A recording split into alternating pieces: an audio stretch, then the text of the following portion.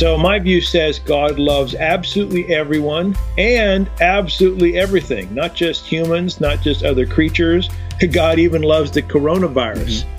And that means because God loves everyone and everything, God simply can't control anyone or anything.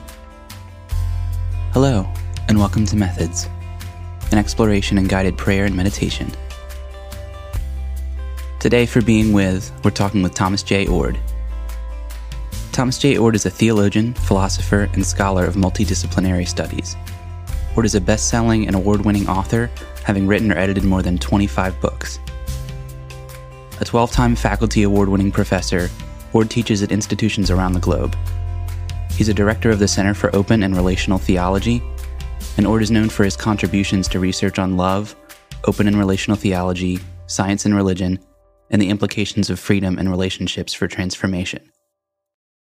All right, Tom, welcome to Methods. Hey, I'm happy to have this conversation with you. So tell me a little bit about yourself. What's your religious background? What's your upbringing? And what brought you to the world of theology?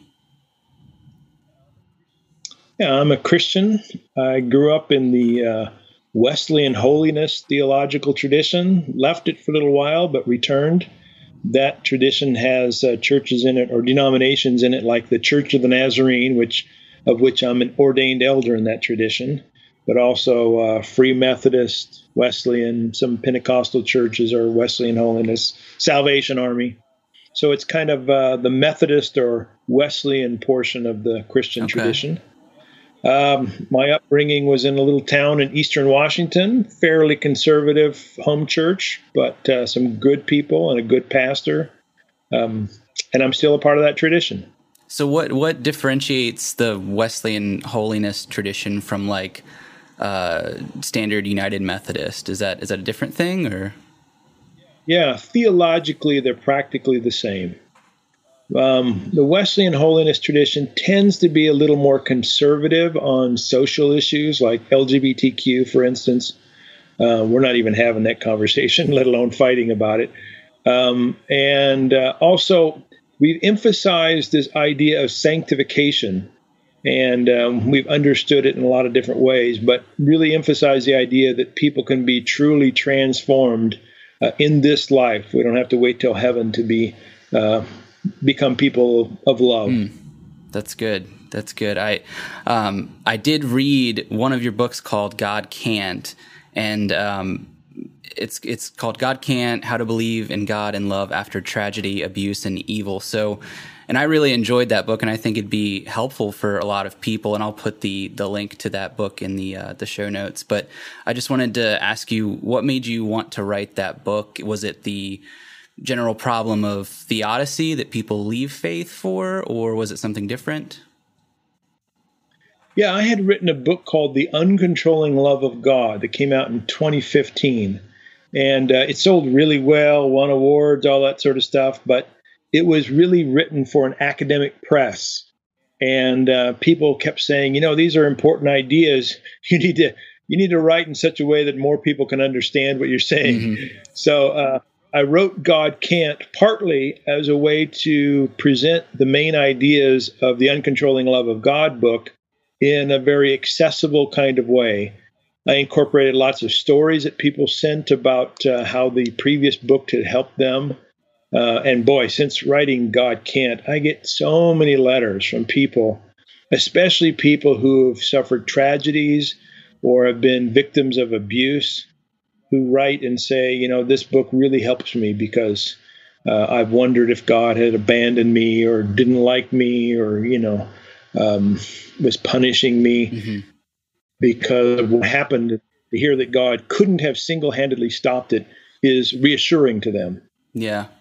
Yeah, I think that's definitely important for theological issues. I'm actually, I'm going through, I don't know if you can see this book right now, Yes. Process and Reality by Alfred North Whitehead. And I kind of wish he had done what you did and written a more accessible version, because it's a tome for sure. Yeah. But I've read that book in the past, and I'm actually going through it right now myself. Oh, nice. And in the past, I was like intimidated by that book because it's so technical. Mm-hmm. And now I'm going through it thinking, man, he's just not as strong a writer in this book as he is in some other books. Yeah. It could have been written better. Yeah. Yeah. Thank goodness for John Cobb and all those people that expound upon what he did. But I wanted to say that the idea that you propose in God can't, that God is not omnipotent in like the traditional sense and in the coercive sense, it might feel new and maybe even blasphemous to some Christians. So what would you say to people that just feel like the idea of God as not all powerful it is wrong? Like, what would you say to those people? Well, I think you're right that the common reaction of most people to me saying God can't do something is to say, wow, this is not the God I was told. This is not the Orthodox God or whatever. But then I start moving through a number of issues that often convince people that they should rethink their view of God's power. I point out, for instance, that there are quite a few biblical passages that say God can't do some things. And when people realize that the biblical authors talk about God's inability to perform certain functions, that kind of opens them up to the possibility. Mm-hmm. I use some logic. I say, God, almost every Christian theologian in Christian history has thought that God can't do what is illogical. God can't make 2 + 2 = 387. So that makes people feel a little bit better too, to know that, I'm not the first weirdo to say God can't do some things. And then I'll just appeal to a number of issues that people have been asking, and the chief one is this problem of evil. Mm-hmm. If God can do anything, then why doesn't God prevent the genuine evil, the pointless pain and unnecessary suffering of our lives? And usually by that time, if people haven't been convinced of my view, they're at least open to it and understand why someone might go the direction I and many other people are going. Mm-hmm. So we're recording this conversation just depending on when we release it, but it is April 20th? 21st, I think. So we're right in the middle of this coronavirus, COVID-19 pandemic. So if the love that God is, as you say in the book, is uncontrolling, do you think that means that God cannot control this virus and did not purposefully bring it about? Yeah, that's what I think. You've probably, like me, you've seen lots of postings on social media. Some of them will say things like, God sent this coronavirus to punish us for becoming too idolatrous or turning our eyes away from God or something like that. I reject that view. Other people say, well, God is allowing the virus because God's trying to teach us a lesson. Mm-hmm. God wants us to spend more time with our family, or God wants us to, develop our character or whatever. And I don't think God's in the business of killing thousands of people and hurting many, many more and disrupting a lot of good in the world just to teach us some kind of lesson. Mm-hmm. I think God can squeeze some good out of the bad that we're going through, but that's different from saying God causes it or allows it. Yeah. So my view says God loves absolutely everyone and absolutely everything, not just humans, not just other creatures. God even loves the coronavirus. Mm-hmm. And that means because God loves everyone and everything, God simply can't control anyone or anything. Mm-hmm. But this isn't a God who's, sitting on the sidelines, twiddling his thumb, eating popcorn and saying, man, look at Jory and Tom. They're really suffering right now. Or look at these people dying. Boy, that's quite funny. No, this is a God who's actively involved at every level of reality, opposing evil, calling us to do good, calling creatures like you and me to take precautions, calling all of reality to what's best and most beautiful moment by moment. Yeah, I like that. It reminds me of the idea in process thought of God as the divine lore, and I've heard of it described. If you're familiar with Rob Bell, he has this funny analogy where he calls it the difference between a hammer and a smell. And it's kind of the idea of power, not as power over like a hammer, like you're hammering a nail, but power as like a drawing, like a calling and alluring, like a smell, like fresh baked bread out of the oven. It allures you and draws you towards it. So how is God's power, do you think, in this drawing us, and what is it drawing us towards? I think God's always calling us to love. Now, love means, as I defined it, acting intentionally in response to God and others in creation to promote overall well-being. So God is moment by moment acting, and in this action is empowering us, but also inspiring us, calling us. We can even use biblical words like commanding us to do what is to promote the common good, the good of others and ourselves, overall well-being. And that can take a ton of different forms, from art to science to, hanging out with your family to deciding not to be with your family, depending on the circumstances. So God's call is always toward these intensities of goodness, beauty, love, excellence, truth, etc. I think that fits actually pretty well with the Christian tradition. The part that that seems compelling to me, in addition to the dynamic of changing our idea of what power is in the divine sense, is that as it regards to open and relational theology, that our experience is enfolded into the experience of God, and that that our suffering is God's suffering, and that God isn't necessarily the Aristotelian unmoved mover, but maybe the most moved mover. Yeah, that's powerful stuff. I mean, that's what people in this tradition call a relational God, a God who's not only affecting the world, but is affected by the world, not only influencing us, but being influenced by us.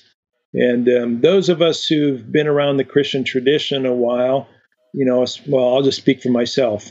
This sounds like the God of the Bible, who's in a relationship with us, who's happy and proud of some of the things we do, disappointed, even angry other times because we hurt ourselves or others, but really engaged and really influencing and being influenced. Yeah, it seems like it takes really seriously the gospel claim that God suffers alongside of us. It does. But, there's a number of people today who have been attracted to this idea of a suffering God. Jürgen Moltmann's made that famous, but process people have been talking about this for a long time.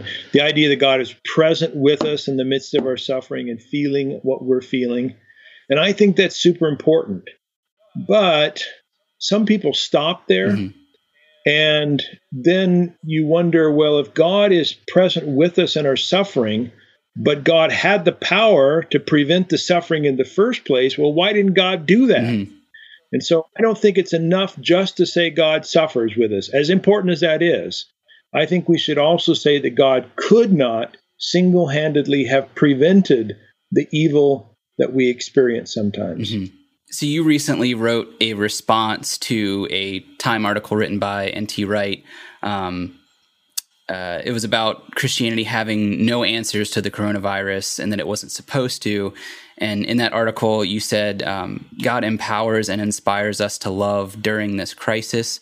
Our decisions matter as we care for the hurting, maintain spatial distance, share with the needy, and help in whatever way necessary. We cannot win without God's empowering love, but God needs our cooperation to overcome this evil. So how can we cooperate with God during this time when we're so isolated from each other?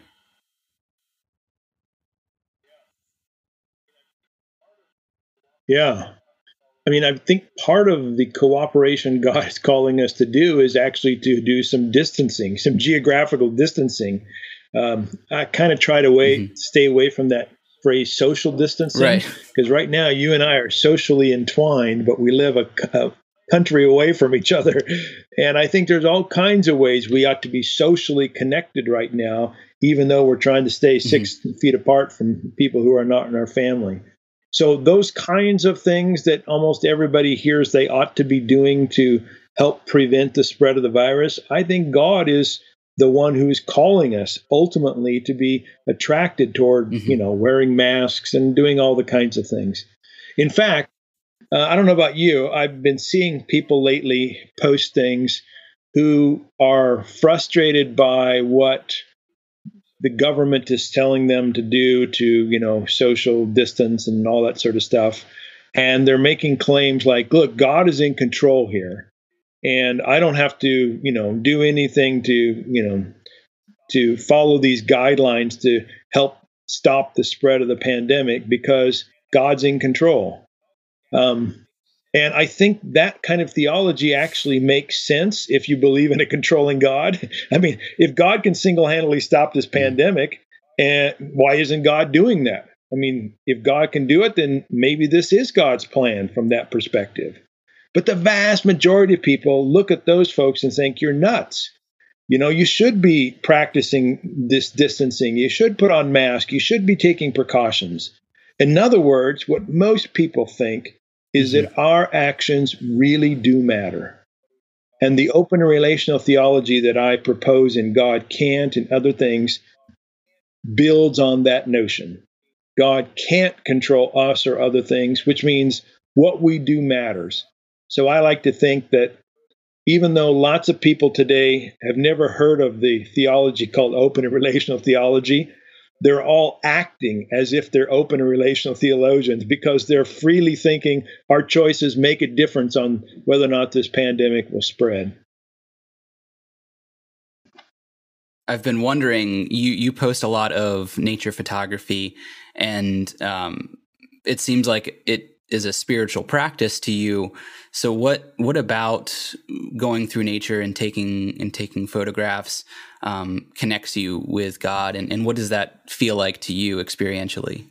Yeah, I could talk for a long time on this. In fact, I actually do this partly for a living. I give lectures of various types, and one of them is on photography, nature, and God. And I talk about the kind of experiences, the thoughts I have when I'm out in the world, and they are all over the place. So for the sake of this conversation, just let me pick two, okay? One of the things that's part of my practice is, this maybe sound really obvious, but I try to notice things. I try to be aware of my world, try to look at details, try to look at big pictures, try to perceive reality. As you know, many people have come to recognize the importance of slowing down and being present to themselves or to situations. It's kind of like a form of that, except I'm walking through the natural world and being present there and observing what's there and trying to take in all the values and disvalues, all the causes, all the stimuli around me. That's part of my practice. I think God is present to all of reality, so God is going to be part of that presence, but I don't think I can perceive God with my five senses, which is something I want to return to in this conversation. So that's one thing that's going on. The second thing I think I'll mention is that you were kind and gracious earlier to say that you really like my photography that I post on social media. And I take a lot of time trying to make photographs that are evocative and beautiful or say something important. And sometimes people get the impression that, if you go out in nature, these awesome, incredibly beautiful things will be everywhere all the time. But the reality is there's some ugliness in the world as well. There are fires that burn things. There are animals that are hurting. There's death. And walking through nature helps me to appreciate both the beauty and the ugliness, both life and death. And I think a realistic view of the world and a realistic theology can't be Pollyannish, that sees everything through rose-colored glasses, but also doesn't have to be, pessimistic and think the world is totally depraved and everybody's going to hell. My walks in nature help me to keep a balanced perspective on life. It seems like it's a combination of, like walking meditation and mindfulness and gratitude and noticing and a bunch of different things all kind of crammed in, and creating. The very act of creating is meditative. It seems like a lot of things kind of in one piece. So it sounds like it'd be extremely powerful. And in terms of when you're observing something, are you thinking about the causes of things and the effects of things? Or are you trying to take in a scene or an image without the mental commentary? It's such a variety of things. Like I think about what I actually do on the trail or out. Actually, there's not that many trails where I go, so it's me just trailblazing. Bushwhacking is what we call it in the hiking world. I have a lot of things going on. Some of it's very mental. Sometimes I go out in the natural world and I'll be out there a half hour, and realize that in the last bit of time, I have not even spent any time thinking about what I'm walking through, but I'm going through conversations and things are going on in my life. And it's just kind of a time to process ideas. So sometimes I'm not even aware. I'm not present like I say I want to be. And I don't beat myself up for that, because I think sometimes getting away and thinking through things is part of what I need. Other times I'm walking along and I'm really acutely aware of light, because I'm a photographer. So I'm thinking and asking myself, okay, where's the light right now? What's an image that is provocative, powerful, says something to me? So I'm really there. Other times, like I'm looking for wildlife, or I stop for a moment and I decide to look at details, watch some ants carry something along the ground. So my mind is all over the place. Sometimes I try to focus it in on one thing or another, but I don't beat myself up if I'm not focused, at least most of the time. There are some times in which I don't want my mind to go certain directions. About 5 years ago, I went through a very difficult time in my life. I was laid off from my job, and I still experience some trauma from that. And I really hate it when those thoughts from that time attack me when I'm out in the wilderness. And I try really hard to avoid thinking about those things. So those are instances in which I'm trying to control my thought processes. But most of the time, I'm willing to let my mind go in the direction I think it needs to go at the time.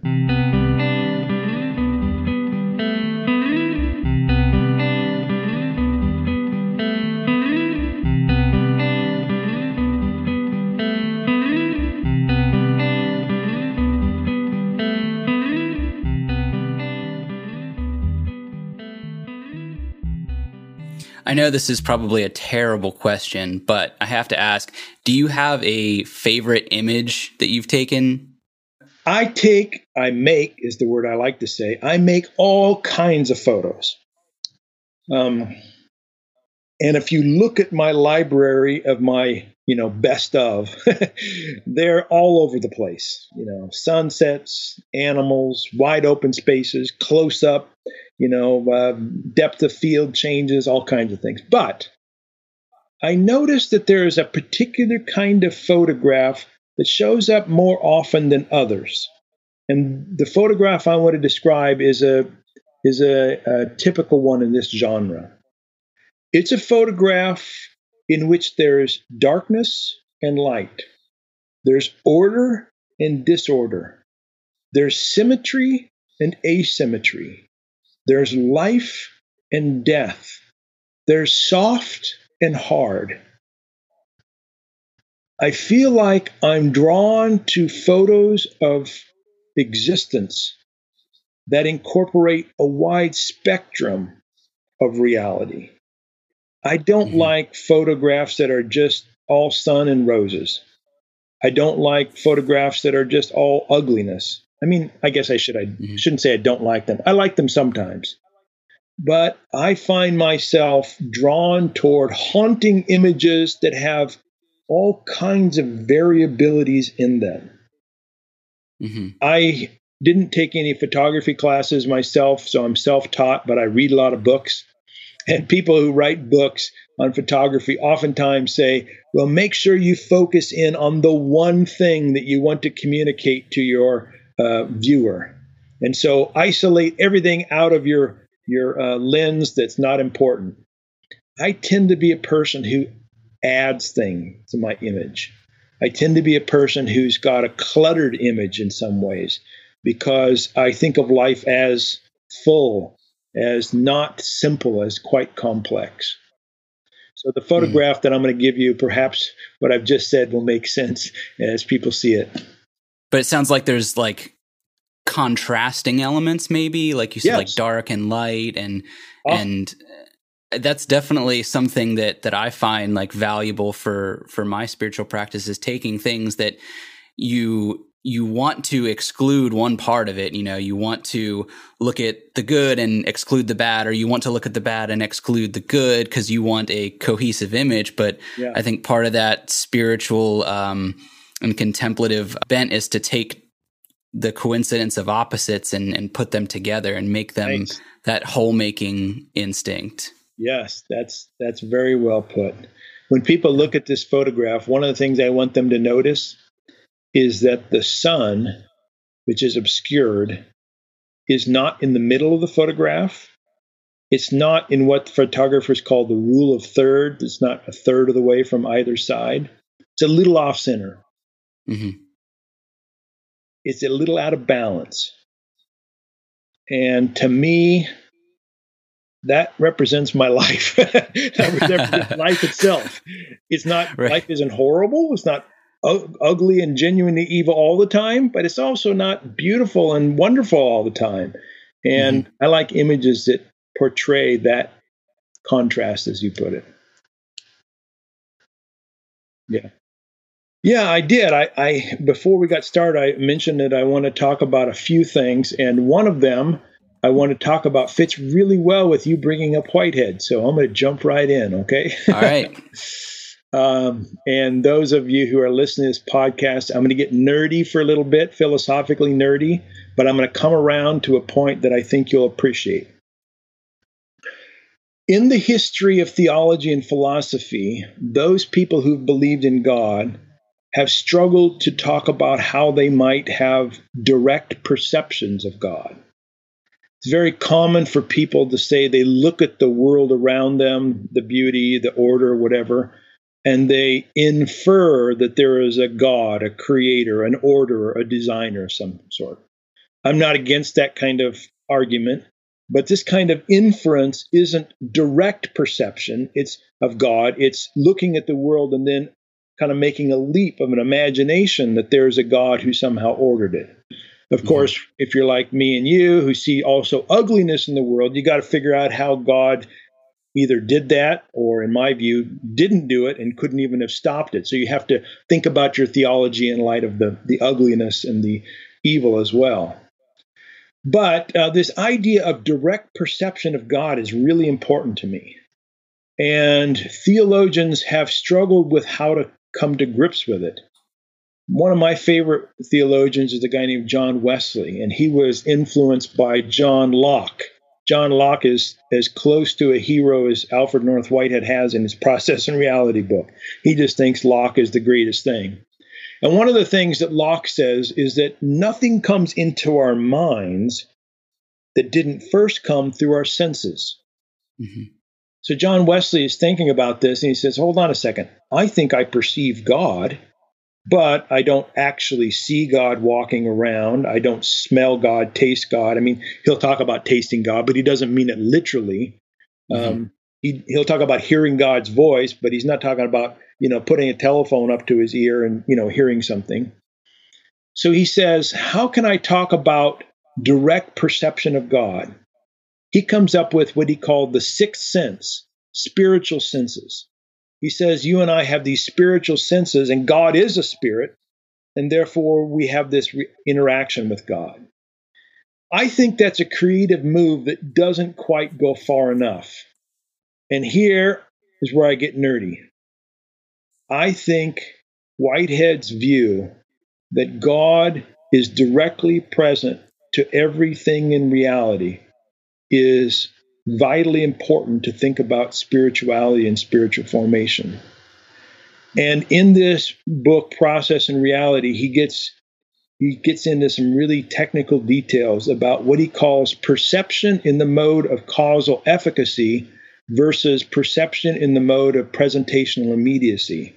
Mm-hmm. And presentational immediacy is something like our five senses. We look at the world, and somehow that data, that information gets to our minds, but our minds don't actually see things. It relies upon our eyes.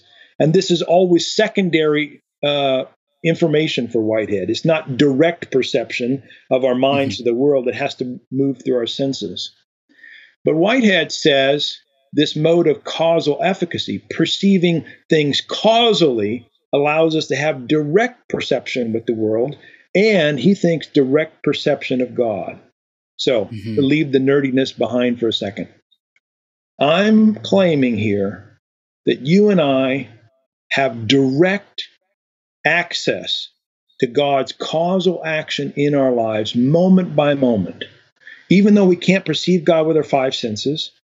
And even though God's causal action in our lives is always also accompanied by other causal factors, so that we can't know with absolute certainty exactly which factors are God and which are not. We make claims about love, truth, and beauty, etc., and we think God inspires those. But God can't give us an unambiguous, crystal clear revelation because there's other forces and causes going on, plus we have our own perceptive capacities in trying to make sense of these things.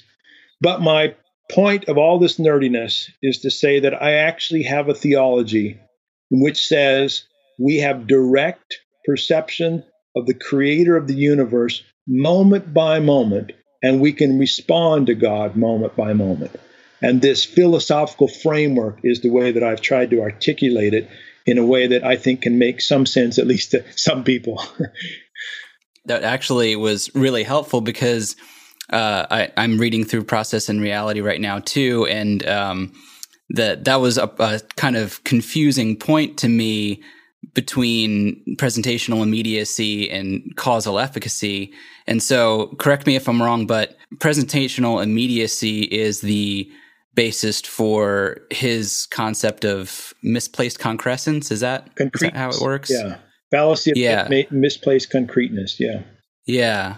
So it reminds me, I'm also simultaneously reading through the Philokalia right now, and it makes me think of how, like, the Desert Fathers talk about asceticism and how they, and this goes for that, it goes for like the Bhagavad Gita and the Upanishads too, but there's this stream in esoteric religion that there's this ascetic bent, and sometimes they go a little too far, I think, but it seems like there's something there in asceticism that talks about shutting off the five senses, and the way they, I think, talk about the sixth sense, like you say, is with the intellect, which means something different now, but in the sense that they're talking about it as the eye of the heart.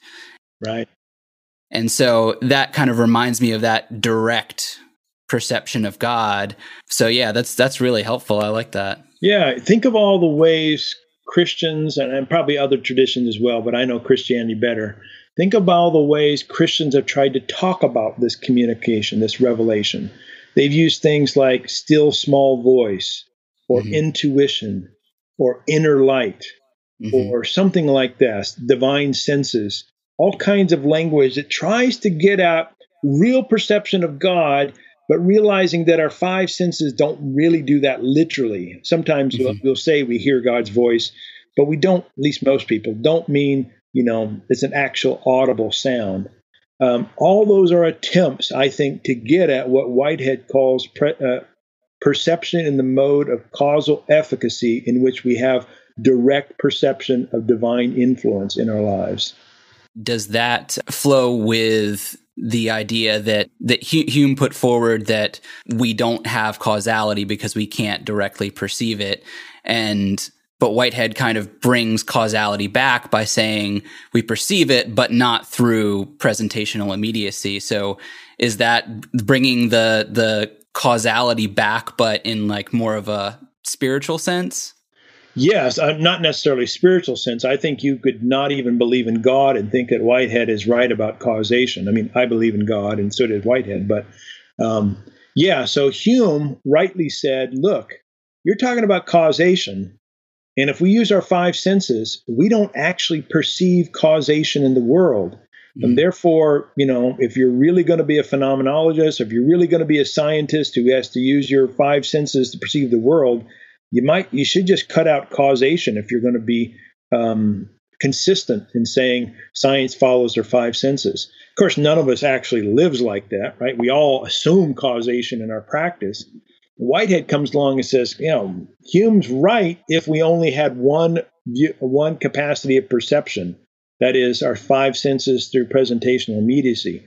But he says more fundamental is perception in this mode of causal efficacy.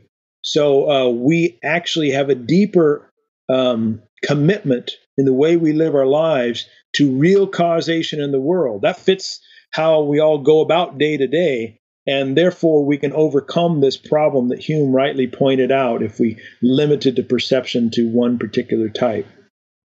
So, bridging the gap between the nerdy and the not so nerdy, how do you advocate for someone of your or I persuasion or someone of a different faith background to become aware of causal efficacy in a way that's healthy for today?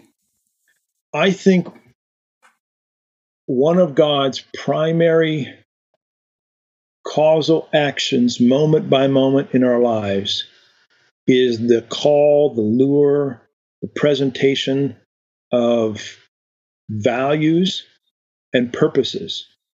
So when I feel a nudge or have a sense that I ought to be helping someone else or helping myself, doing what's good, we might say, then I assume that that's part of God's causal activity in my life.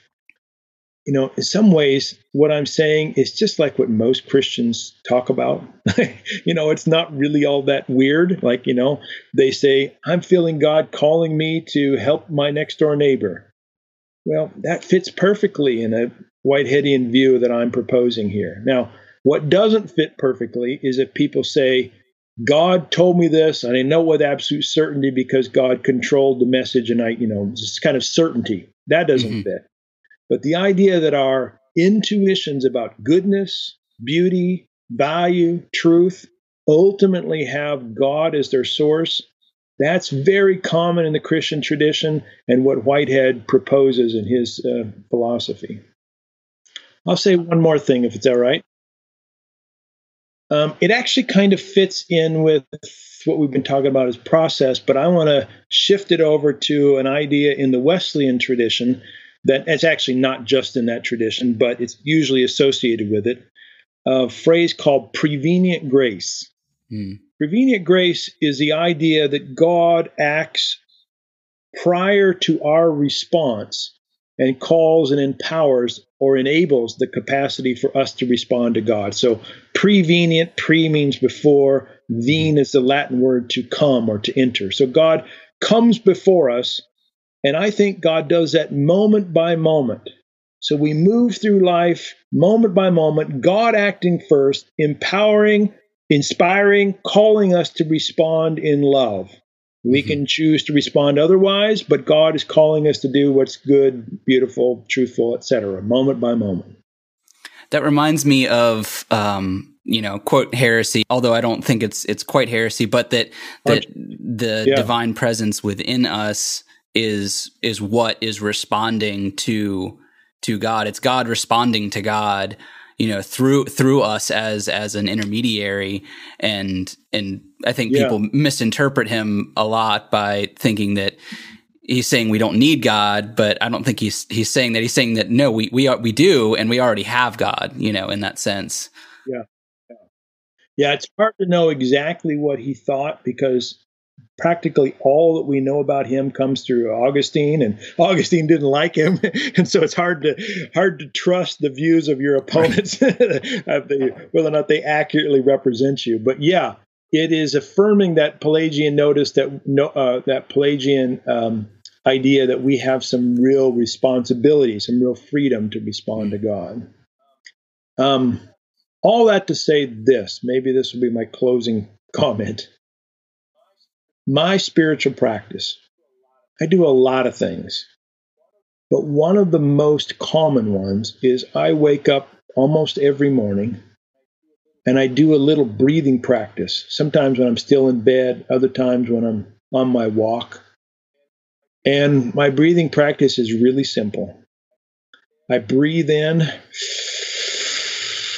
and when I breathe in, I'm imagining I'm being influenced by God. I breathe in God, and then I'll breathe out, and I'll think love.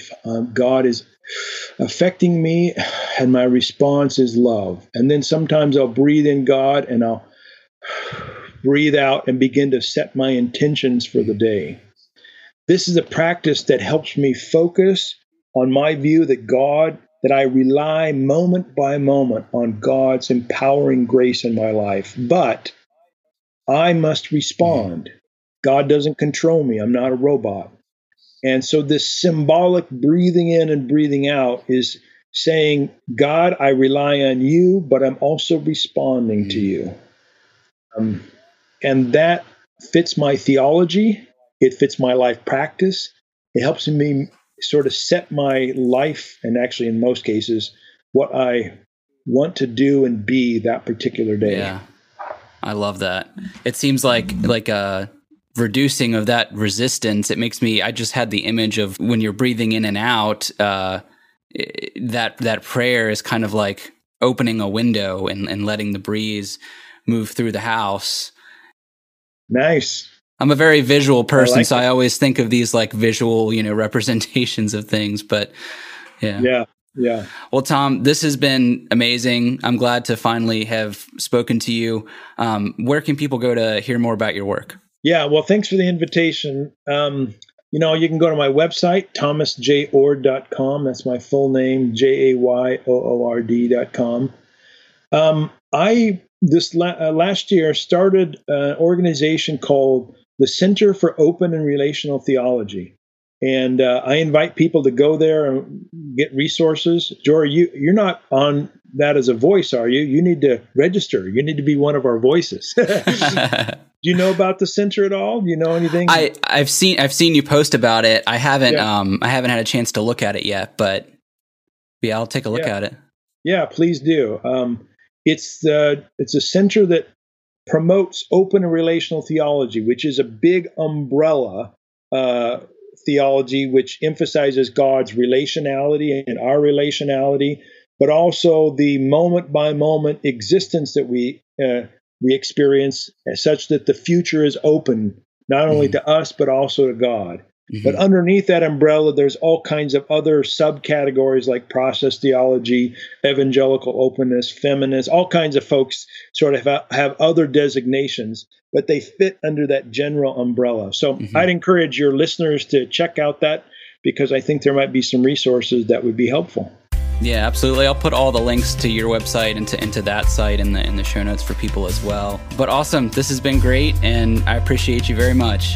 Hey, I appreciate the invitation and the conversation.